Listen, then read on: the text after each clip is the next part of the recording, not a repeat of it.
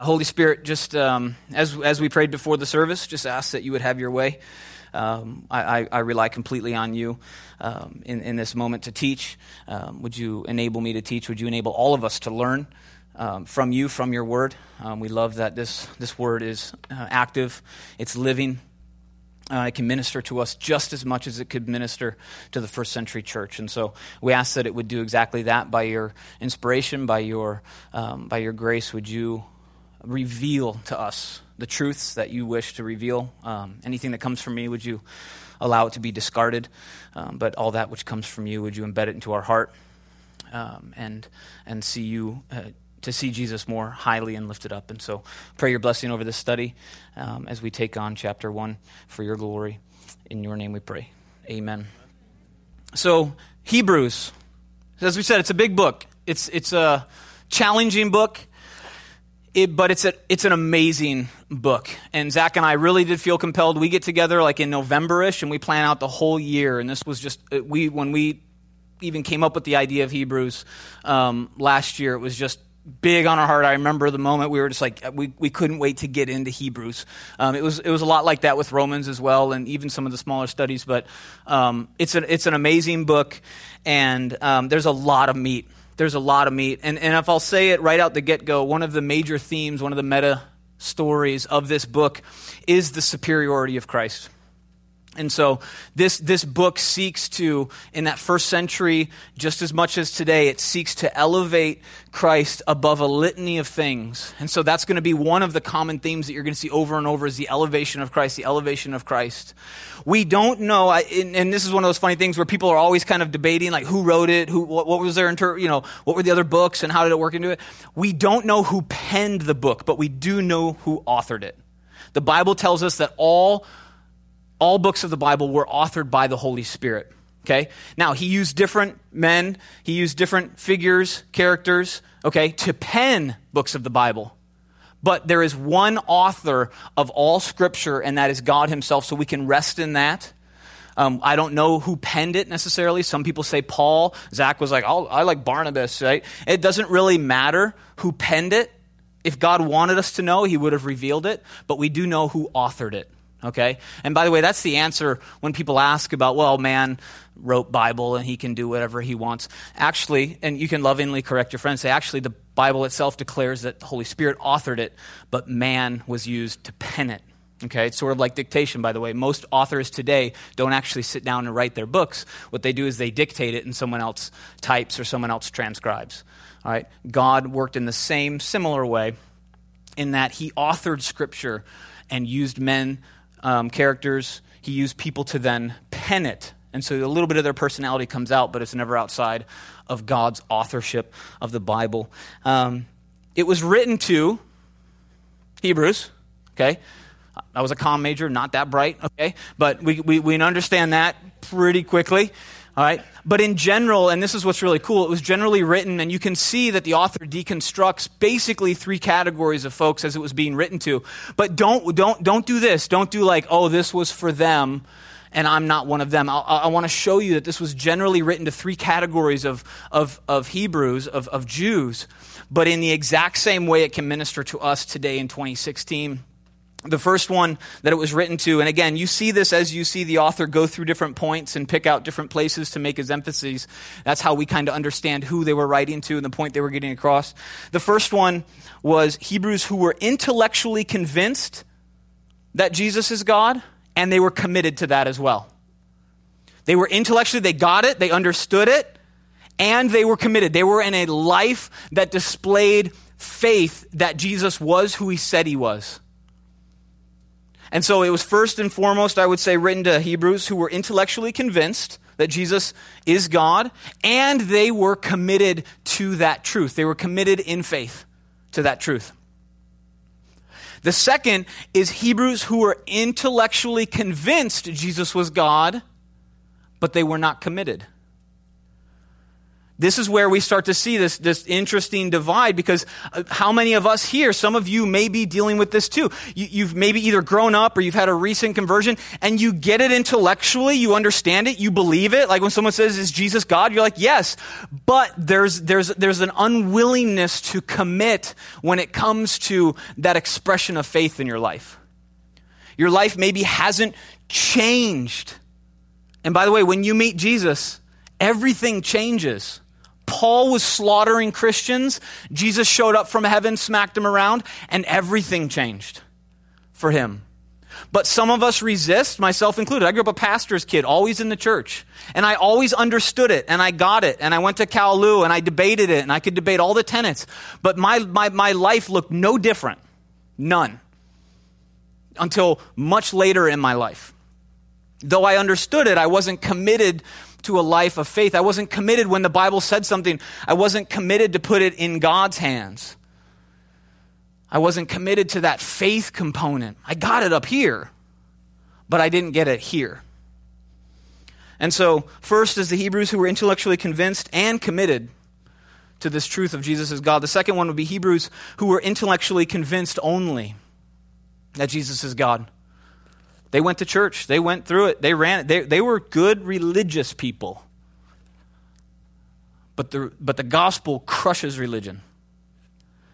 It's not enough. It calls us to a higher view, a new horizon, as we saw in our study of Romans. And the third would be Hebrews who were neither convinced nor committed to Jesus. Didn't believe it. Certainly weren't committed to it. Maybe they believed he was just a guy. Just a teacher?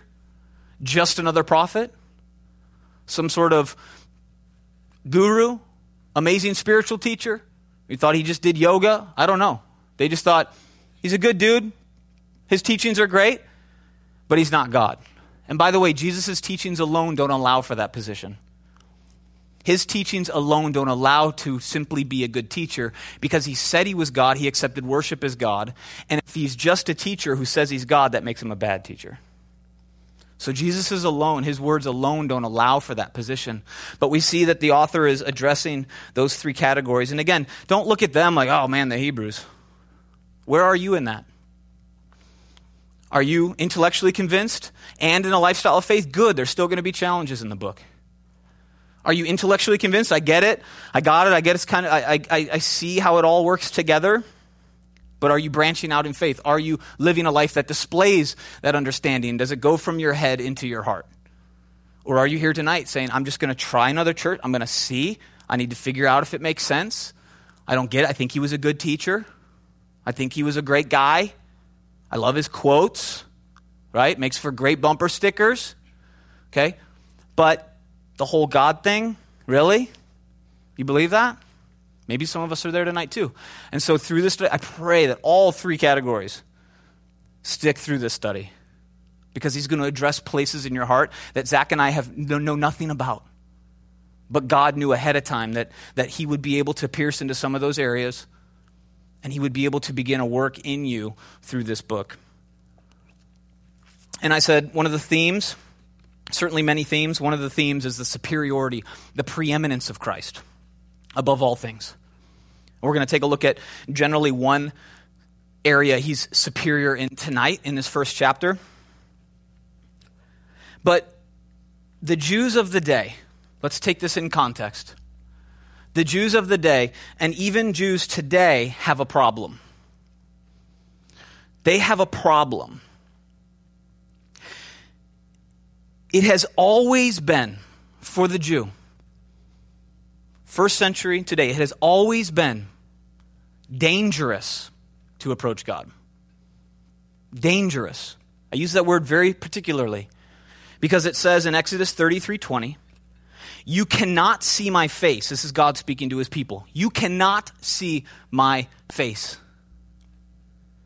For no man shall see me and live. That's dangerous, isn't it? No one shall see the face of God and live to tell about it. He says death will come to those who see my face. It has always been dangerous for Jews to approach God. You cannot see my face, for no man shall see me and live. And so once a year, on what is known as the Day of Atonement, the high priest would enter what was known as the Holy of Holies.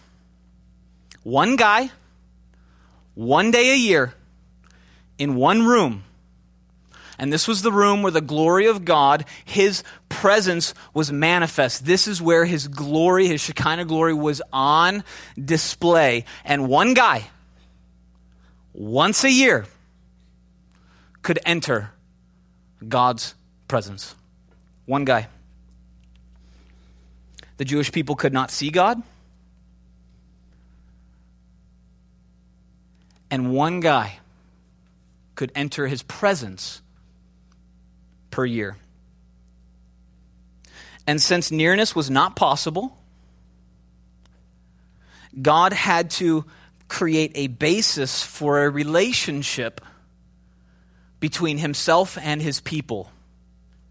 God has always sought after his people. He's never abandoned his people. This is not a God of Easternism or agnosticism or Gnosticism, which can't have anything to do with physical people. God has always sought relationship with his people. But as his word declares, no one can see him. So he must now create a relationship between him and his people. And since nearness was not possible, there had to be a basis for this relationship. And so God established what is known as the Old Covenant. The Old Covenant. And covenant means promise. It was a way in which God's people could interact with him. It was a way in which God's people could come before him. Though not see him, they could come before him. It was a special relationship.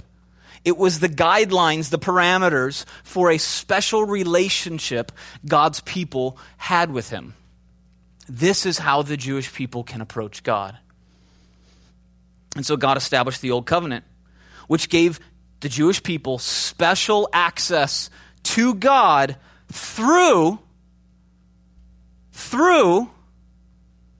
you can't see me or you're going to die, but here's what can happen. You can have special access to me. You can approach me.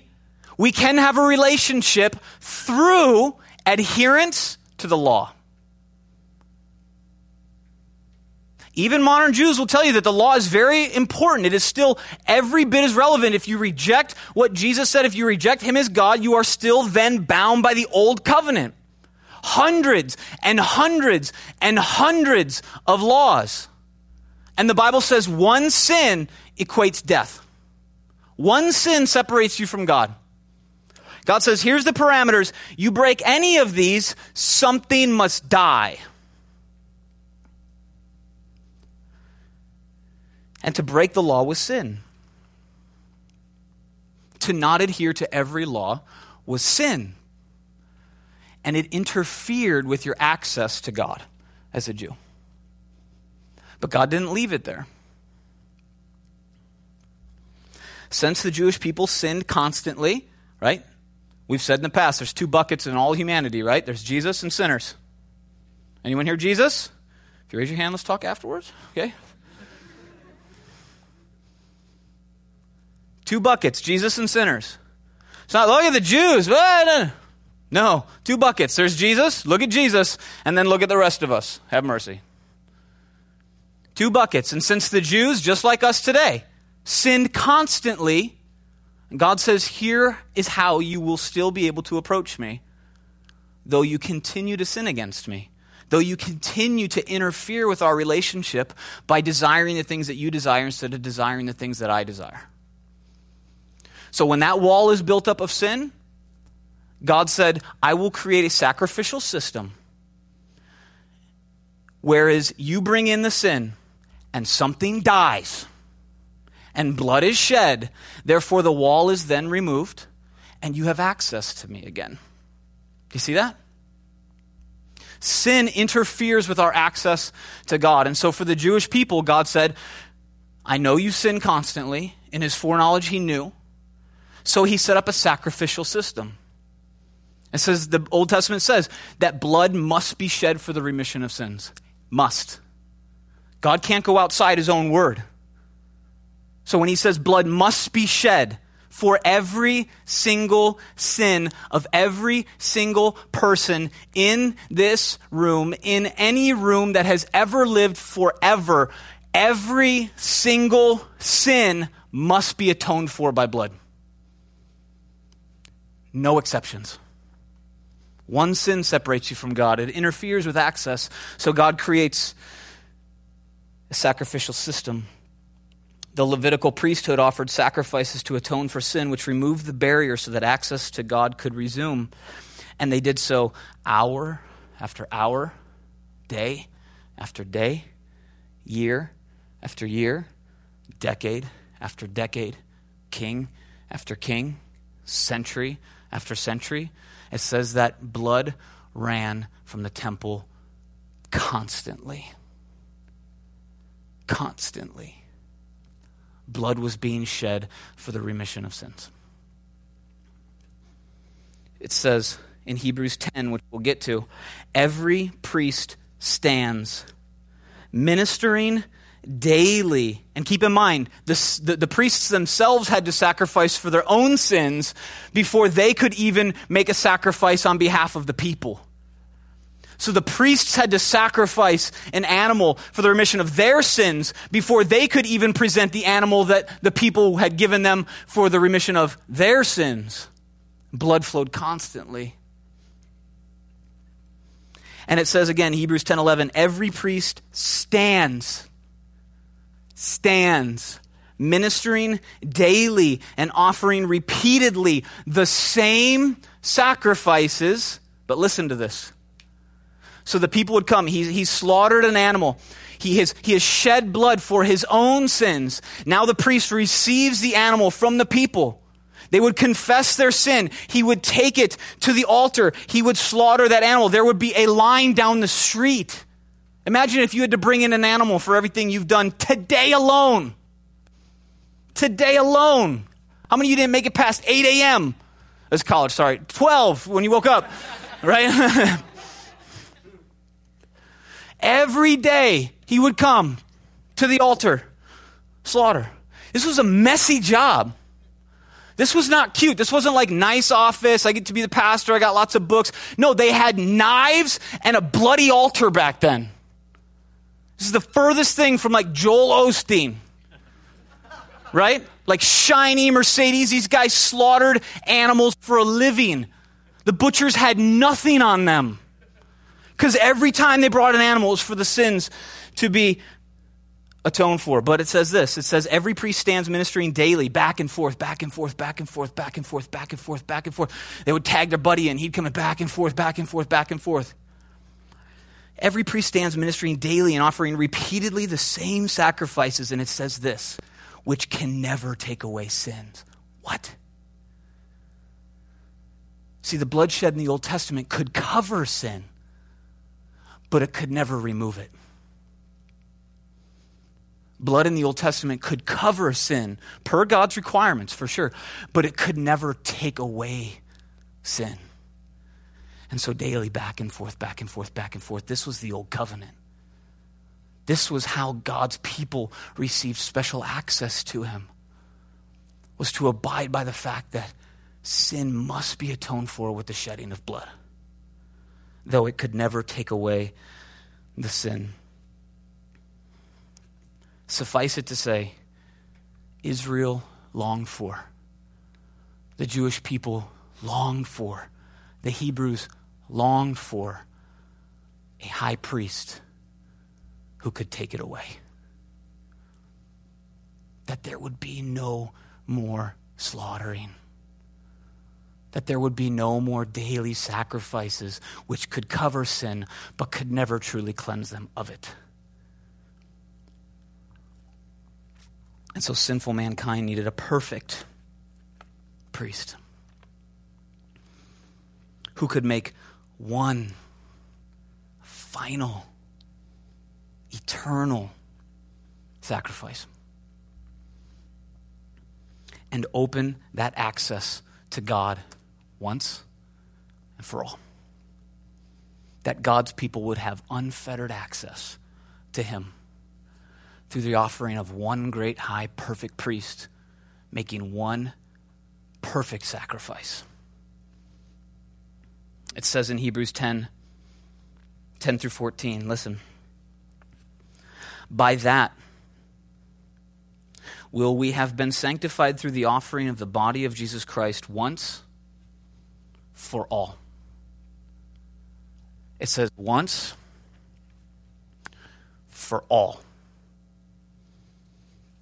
And every priest stands ministering daily, is what we just read, and offering repeatedly the same sacrifices, which can never take away sins. It can cover it, but it can't get rid of it.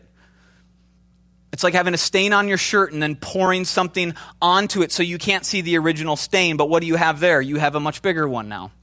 I can't see it. It's been covered. But that stain was not removed from my shirt. Offering the same sacrifices which can never take away sin. But it says this man, that's a capital M, this man, after he had offered one sacrifice for sins forever, every single sin, your entire life, every person you know, every person who has ever lived, every sin hourly, daily, yearly, decade by decade, century after century, thousands and thousands and thousands and thousands and thousands and thousands of years of human history. One sacrifice. Forever. He offered one sacrifice for sins forever. And as the priests, what in the Old Testament, went back and forth, back and forth, back and forth, back and forth, it says this priest, Jesus, sat down. He sat down. It says he offered one sacrifice for sins forever. He sat down. A position of rest, a position of completion. He sat down at the right hand of God, from that time waiting till his enemies are made his footstool. For by one offering he has perfected forever those who are being sanctified. See, here's what happens. Some of you are like, but I do continue to sin. I'm a Christian. I had my conversion. I realized I put my faith in Jesus and I continue to sin. So what about that? He says he has perfected forever those who are being sanctified. So God doesn't have a goal of perfection for you. He says you're perfect in this process of sanctification. What is sanctification? Sanctification is becoming more like Jesus. God now sees you as perfect, though you are in a process, you haven't hit a goal. Does that make sense? Doesn't mean you stop trying. By the grace of God, he's going to enable you. He's going to empower you. You'll never be sinless, but you will sin less. You're in a process of sanctification, and God says when you're in that process, though you're still sinning, we're like, but I still sin. God says, but you're in that process, which means you're in me, and in me, I see you as perfect. That's how you can be perfect, though still yet a sinner. It doesn't reduce our sin in any way. It's cosmic treason every single time. But you need to know that God sees you as perfect if you're in that process of sanctification. If you're running toward Jesus, becoming more and more like him every day. You subscribe to the title Christian, right? Which means little Christ.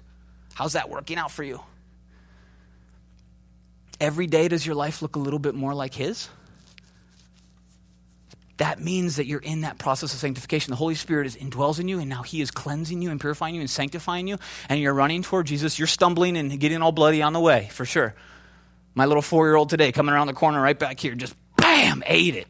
Just, he had his Jamba Juice and everything, and he's down, he's bloody. He's cut his jeans. He's a mess. And we're doing the same thing, but God says, if you're on that process, if you're in that process, you're in me. I see you as perfect. And so he has perfected forever those who are being sanctified.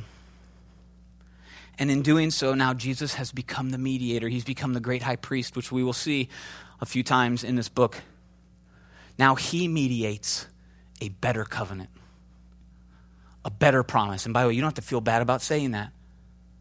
I joke, but I'm serious. I wake up every day. I'm like, glad I'm not in the Old Testament. Yes, I want to be on this side of the cross. Anyone? I got nothing against goats. and I like bacon, okay? So I've got nothing wrong. It says it right here. It says, but now in Hebrews 8:6, and we'll get to that in 7 weeks. It says, but now he has obtained a more excellent ministry. He says what the priest did was great. It was ordained. It was sanctified. Look, God himself set that up. He says that wasn't bad, but you know what's better? You know what's a better ministry than going back and forth and back and forth and back and forth and back and forth and covering sin but never actually removing it? You know what's a better ministry? He says, but now he has obtained a more excellent ministry, inasmuch as he is also the mediator of a better covenant. I love that the New Testament is like, we're better than the old. This is a better time to be God's people. Why are we still frowning, right? Like, this is better than the Old Testament. This is a better promise. It's a better covenant. Why? Because one sacrifice for eternity makes us perfect in a process. One time. It's a better priest. It's a more superior priest. It's a higher sacrifice. It's a better ministry. He says that he's now the mediator of a better covenant. He's now mediator of a better covenant, which was established on better promises. This is better. This unfettered access through one sacrifice is better than daily slaughtering of animals for the covering of sin. This is better. Yay. Right? So, like, this is intense, but like, it's better. You can smile. This is better. Jesus is the better, perfect priest who made a better, perfect sacrifice forever. So let me stop right now. In that moment, all of us, we drug a lot of crap here tonight. A lot of crap. And it hurts us and it hurts God, but you need to know that you are under the covering. Those who are in Christ are under the covering of a better promise, which is you have unfettered access to the creator of the universe. Unfettered access as God's people to a God so high up, yet willing to go so far down.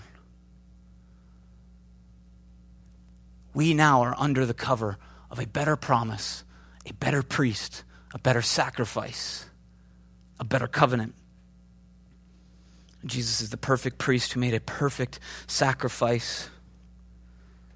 I've got written down all their lives the Jewish people had been looking for a perfect priest and a perfect final sacrifice. The writer of Hebrews says he came.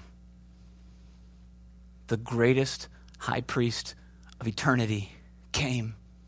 He performed one final, eternal sacrifice for all sin, for all time. He came, and his name was Jesus Christ. So there was the old covenant, but now there's the new covenant. And the author of Hebrews, the Holy Spirit, and whoever penned it, is writing to folks that are part of this transition from the old into the new. The religion required to access God has not been destroyed, but it's been fulfilled. The Old Testament sacrifice and slaughter was always intended to point to the coming sacrifice and slaughter that Jesus performed on the cross. It's not that that doesn't mean anything. It doesn't mean that we can't learn anything. What it means is that always meant something. And now we know. This side of full revelation, we know what that sacrificial system was intended to point to, and that's the person and the work of Jesus Christ. And so the Hebrews are transitioning from the old into the new, and it's tough. Even as Christians, right? A lot of us start off as just, let's be honest, moralists. Man, if I submit to this whole Christian thing, I just have to be better. And then at some point, I pray a good preacher came up to you and says, you can't be better. Jesus is better. You're like, I don't even know what that means. Thought I was supposed to be better. Jesus is better. It's Jesus and sinners. Which one am I in? Not Jesus. But what you've been is you've been perfected in a process of sanctification. And so now when God looks at you, he's like, wait a minute, the two buckets, explain that. When you take off your robe of wickedness and you put on his robe of righteousness, when God sees you, he doesn't see you anymore. I'm sorry to tell you, millennials. Okay, right? I'm a millennial too by like a few months, so I'm making fun of myself. What he sees is he sees the work of Jesus. So when God looks at you and all your sin, but you've cloaked yourself in the righteousness of Christ, he doesn't see your sin anymore. He sees Jesus' sacrifice. He says, you're good. That's how it works. And so, but how many of us are still struggling between moralism? I should be better. If I'm not being better, then am I really saved? We're transitioning into this gospel, a gospel of grace, where Jesus has completed everything and finished everything. Doesn't mean there's not a call in our life now by any means. But some of us are still coming out of moralism. And I pray headed into this understanding of the gospel. And some of you are like, we haven't even started the chapter yet. How long is this going to take? And so what's going to happen here is God's going to lay out Jesus' superiority in relation to one thing in specific in this chapter. So let's go. Hebrews 1, it says, God, you got to love a book that starts with God. Thank goodness it didn't start with, hey, you. Hey, you. What? God, who at various times and in various ways spoke in time past to the fathers by the prophets. Now, it's not so much that Jesus brought a message, it's that Jesus now is the message. You have to hear that before we start. It's not that Jesus is simply another link in a prophetic chain, though we know that the prophets were pointing forward to the perfect capital P prophet who would come. But it's not so much that Jesus simply delivered a message. It's that Jesus embodied a message. That's why we call him the Word. Jesus didn't simply hand off a new message. He came, he exemplified, he perfected, he fulfilled, he completed. He was God's message. And all the prophecy would lead up to a higher message, a better message, a more superior message. And Jesus shows up. And so he says, so God, who spoke in various times and in various ways, spoke in time past to the fathers by the prophets, has in these last days, did you know it's been the last days since the Bible was written? Some of you are like, you YouTube that stuff like, when is the last days? Right now, actually. Is it tomorrow? No, we've been in the last days since Jesus left. You didn't know that. People are like, it's just taking forever, right? People only say that after they're saved. You know, I'm saved now, let's go, finish this thing, Revelation, come on. Right? I did too. It's like, oh shoot, I'm saved, I'm good. Let's be done with this, right? No one ever says that before they're saved. It's been the end times. Don't worry about it. That freaks people out. Whole churches split and debates and all that sort of stuff. When are the ends? This is the end times. Okay? We're in the end times. Everyone got it? We're in the end times. Okay? That doesn't, I'm going to YouTube it tonight. We'll see. All right? It says, has in these last days spoken to us by his Son. Now, what he's going to do is he's going to go into a sevenfold description of Jesus. What he's just going to do is, I'll tell you right now, he's going to set up Jesus as superior to angels. He's got to start there. He's got to start with that spiritual realm, then he's going to get to the physical realm. We're going to get to Moses. We're going to get to all these other things. But he has to set up Jesus as superior to angels. So he's going to go through a sevenfold description of the Son that begins to, again, elevate Jesus above all. And it starts by saying, the heir of all things. It says, has in these last days spoken to us by his Son, whom he has appointed heir of all things. This is befitting Jesus' status. It says in Colossians 1:15 that he is the firstborn over all creation. And the firstborn gets the inheritance. And so Jesus is the heir of all things, through whom also he made the worlds. It says this in Colossians 1:16. It says the very next verse. This is, by the way, Colossians 1:15 and 16 is arguably my favorite passage. It says, for by him all things were created that were in heaven and are on earth. Now he's echoing Genesis 1 where it says, what? What are the first words of the Bible? In the beginning, God created what? Heavens and the earth. How many of you, like myself, at one point in your head put God in heaven when he created everything? Heaven didn't even exist. Like, what did exist? Nothing. There was just God. I don't get it. Me neither. Can't wait to ask. How'd you do that whole thing, Jesus? Right? What was that like? Right? Perfect in a triune God, had community, right? He had his homies. Okay, he didn't create us for fellowship Father, Son, Holy Spirit, triune God, there was absolutely nothing. He creates the heavens and the earth. He creates the spiritual realm and he creates the physical realm. We'll go into that a little bit deeper. But it says, for by him all things were created. Again, this is Colossians 1:16, that are in heaven and are on earth. All things were created through him and for him. I've done this a lot. I'm going to keep doing it probably till I'm dead. When you read Genesis 1, in the beginning God created, in the beginning God created, and then mountains happened and light and sun and fish and weird things, right? And creepy things and all, it says that. Did you know that it was Jesus who actually created those things? The Father, the Son, and the Holy Spirit. Equally God, yet with separate roles. Holy Spirit didn't die on a cross for your sins. God the Father can't even be seen. Jesus came, was sent by the Father. Then he sent the Holy Spirit. Equal as God, yet with separate roles. It says, in the beginning, God created. And when he created, when he just said it, that's why we call Jesus the Word, when he just said, let the land separate from the seas, Jesus went out and actually did it. It's no surprise he came as a carpenter. He's been building since the beginning. So all things were created by him, through him, and ultimately for him. And so when it says that he made the worlds, that's what the author is referring to. Verse 3 says, who being the brightness of his glory. The brightness in Greek denotes the radiance shining forth from a source of light. How many of you have seen the sun? Raise your hand. Really? We've never seen the sun. We've only seen the rays that come from it. You can never see the Father, but you can see the ray that comes from it. Jesus is the brightness. He is the ray that came down and is the express manifestation. He's the incarnation of the Father who cannot be seen. So people see in the Old Testament where he looked up and they saw the face of God. Guess who that was in the Old Testament? Jesus like, hey, I'll be there soon. Can't see the Father, can't see the Son, but you can see the rays and you can see Jesus. And so he is the brightness of his glory. Jesus, I've got this from Pastor David Guzik. He said, Jesus is the beam of God's glory.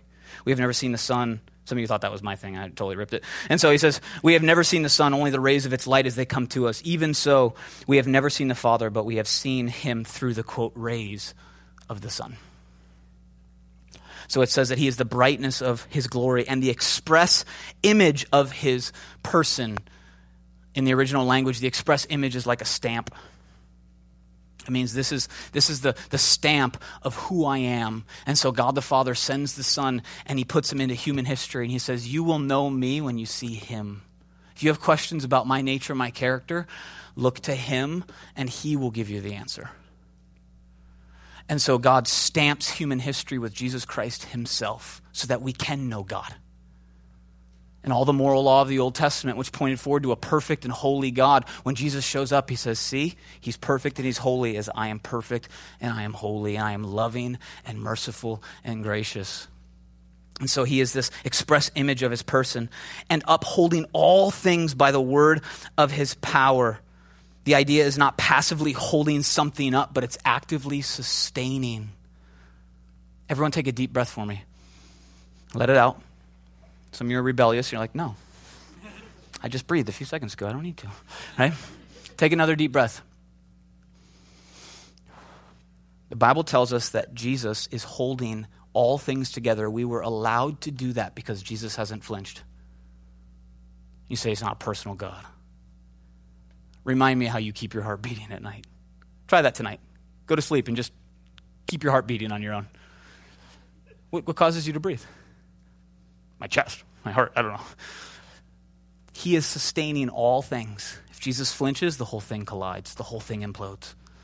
It says he is the upholder. He upholds all things, actively sustaining all things by the word of his power, when he had by himself purged our sins. Who knows what purge means? It's not rocket science. Is it to cover? He removes it. Actually removes it. Having purged our sins, sat down at the right hand of the majesty on high. Having become so much better, verse 4, than the angels, having become so much better than the angels, as he has by inheritance obtained a more excellent name than they. Jesus is not created, he is creator.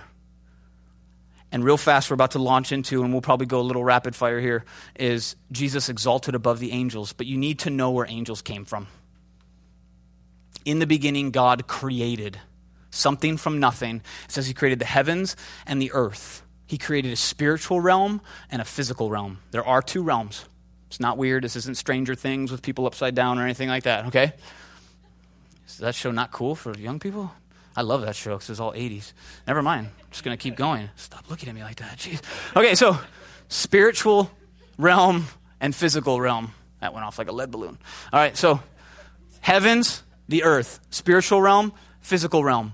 In the spiritual realm, he created angels. In the physical realm, he created humans.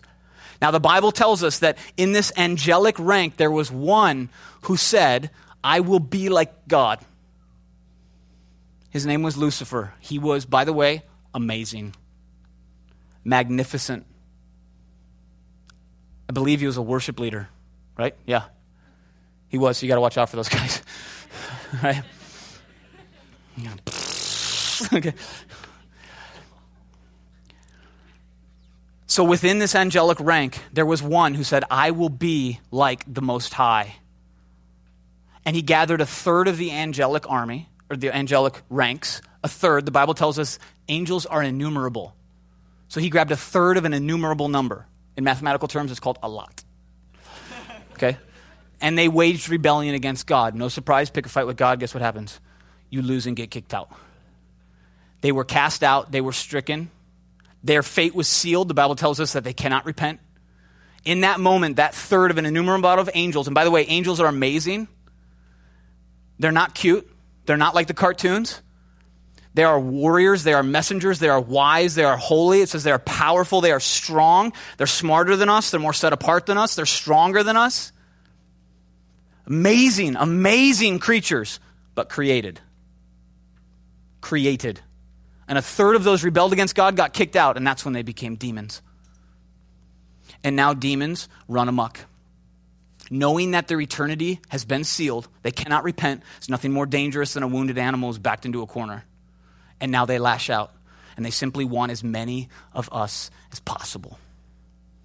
And so demons are on the hunt, fallen angels. And by the way, the battlefield does not consist of Satan and Jesus. I don't know if you know this. The battlefield does not consist of a war between Satan and Jesus. The war is between Satan and arguably the archangel Michael, who is his opposing equal. Jesus is king above the whole battlefield. So Jesus, though he wars with Satan, and he certainly did in his public ministry, he is not the opposing equal of Satan. Satan is not Jesus' opposing equal. He is a created angel that fell from heaven and now makes war on a one-to-one basis, probably with the archangel Michael, who is his opposing equal. And now what's going to happen in this chapter is that the author is going to say, by the way, as intense and as awesome as that is, Jesus is better. He's bigger, he's higher than even the angels. And he'll transfer into the physical realm. We'll talk about Moses and other things. But he starts with the spiritual realm. He says, you need to know who leads, who is at the top of the spiritual realm. You need to know who created the spiritual realm. And so it's not enough to simply be spiritual, by the way. You hear this a lot, especially in college, don't you? I'm not religious, I'm spiritual. Cool, which side are you on? People are like, what do you mean? I'm on the spiritual side. I know, but which side? I just like to tap in. It's dangerous. If you don't know which side you're tapping into, there's two sides of the spiritual realm. It's not enough to just be spiritual. Okay? There's two warring factions in the spiritual side. And so, as we're going to launch in, it's going to say, if you've got the New King James Version, the headline is, the Son exalted above angels. The rest of Hebrews 1, he's going to prove by Scripture that Jesus is superior to angels. We'll rapid fire these 5. Here's 5 reasons that this is important. 1, because we often understand things when they are set in contrast to other things. Have you noticed that? It's a good teaching technique. If you're trying to describe one thing, a lot of times you set it up in contrast to the opposite, right? Right? No? Yeah? It's a teaching technique. 2, because the old covenant came by the hands of angels to Moses, but a better covenant came by a better being, Jesus. It might have been easy for the first century church to believe that this was just another message delivered by men. And so in order to be superior to even the messages of the Old Testament, God sent himself. He sent his son to deliver a more superior message, superior even to the angelic ranks. 3, because there was a dangerous tendency to worship angels developing in the early church. We see that in Colossians 2, Galatians 1. I like this one. Number 4, because there was heretical idea that Jesus himself was an angel, a concept which degrades his glory and supremacy. The Mormons teach that Jesus was the firstborn, first created spirit child in heaven. Not necessarily, they don't draw the immediate connection to an angel, but he was the first created spirit being, and he was the brother of Satan. Jehovah's Witnesses believe that Jesus is actually the incarnation of the archangel Michael. So the archangel actually came to earth, and when he was born, he became Jesus. These sort of tendencies to equate Jesus to the angelic realm or the spirit realm as just a created being still exists today, not just in the first century church. Jesus is above the spirit realm. He created the spirit realm. He is not an angel. He is not a spirit-born brother to Satan. And number 5, because understanding how Jesus is better than the angel helps us understand how he is better than any of the other competitors that we may have in our life.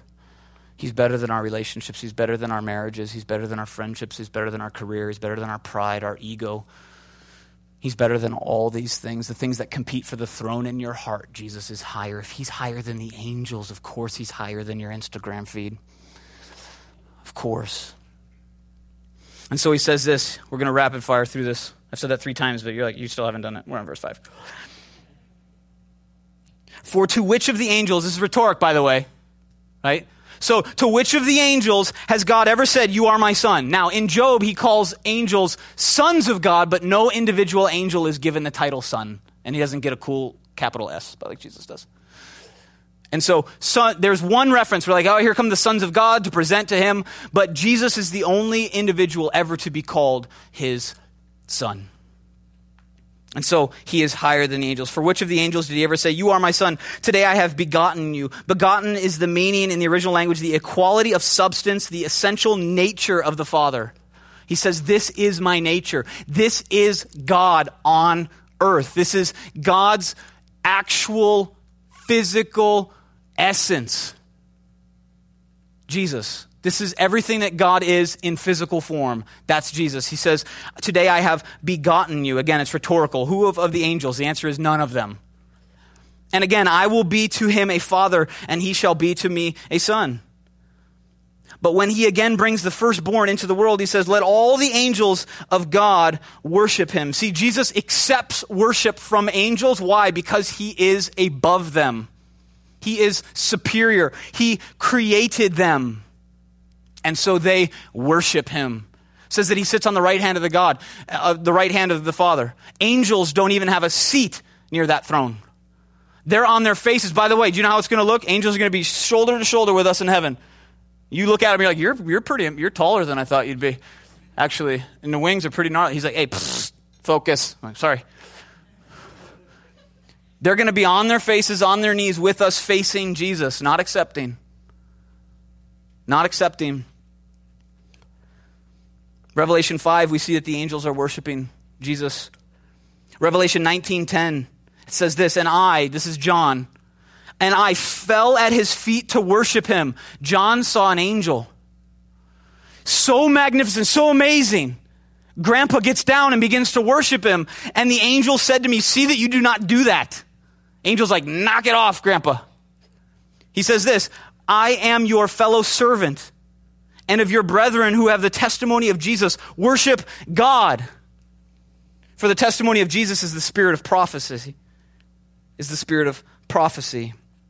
And so he says in verse 6, let all the angels of God worship him. Verse 7, and of all the angels, he says, who makes his angels spirits and his ministers a flame of fire? But to the Son, he says, your throne, O God, is forever and ever, a scepter of righteousness, a scepter of your kingdom.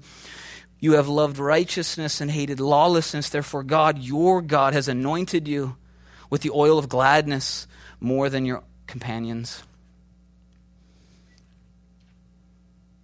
Verse 10 says, and you, Lord, in the beginning laid the foundations of the earth. See, he's the creator. and the heavens are the work of your hands. And they will perish, but you will remain. You see, he's self-existent. He's outside the realms that he even created. They will perish, you will remain. And they will grow old like a garment. Like a cloak, you will fold them up, and they will be changed. You see, he's sovereign. He's outside of that. But you are the same. See, he's immutable. He's unchanging. These are the description of an eternal God, not a mere angel. It says, and your years will not fail. He is eternal. Verse 13, but to which of the angels has he ever said, sit at my right hand? None, by the way. None. No angel sits at the right hand of God. Jesus does. Why? Because he is God. It says, sit at my right hand till I make your enemies a footstool. Unlike the angels who are ministering to us, as it says, we'll read last verse, it says, and are they not ministering spirits sent forth to minister to the, by the way, angels work for us. Don't get all big-headed, but angels are working on our behalf. Okay? It says, they go forth, minister for those who will inherit salvation. Unlike the angels who are ministering to us and worshiping Jesus, Jesus sits having completed his priestly work until his enemies will be made his footstool. Jesus will kick his feet up on the back of those who reject him. It's not a Jesus we like to talk about. We'd rather have kumbaya hippie Jesus around a campfire and s'mores. But Jesus, you need to know, in the end, loving and merciful and gracious and kind, in the end, Jesus will say enough is enough. And he will make his enemies his footstool. It says he sits at the right hand of God the Father. Why? It is the ultimate seat of royalty. It is the seat of a perfect great high priest, above the angelic realm, above the physical realm. And we have communion every Sunday night, because it doesn't allow Zach and I to go 1 week without wrapping it back to the sacrifice that Jesus made. The priests went daily back and forth and back and forth and back and forth and back and forth and back and forth. And some of us do the same thing and do the same thing, and we get into a cycle of religiosity where we weren't good, so we need to be better, and we've missed steps, so we need to be better. And Jesus says, I came once as a perfect priest to fulfill all the priests that had come before me, and I completed one sacrifice. So we don't believe that this is the physical body of Jesus. We don't believe that this is the physical blood of Jesus. He says, do this in remembrance of me. Jesus' sacrifice was sufficient once. We don't re-sacrifice him every Sunday, as some traditions teach, that this becomes the physical body and the physical blood. It's not necessary. It was done once for sin for all time.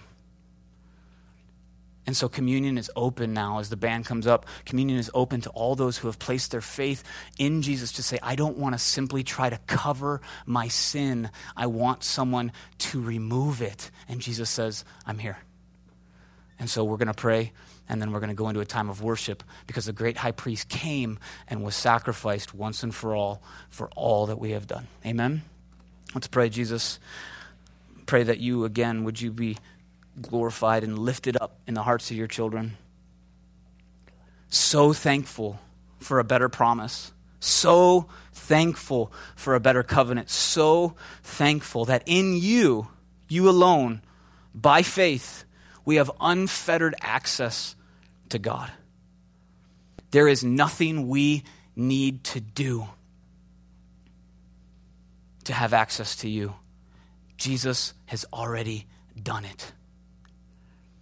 And so I pray as we go into this time of worship that we would realize one thing, that this great high priest is still alive.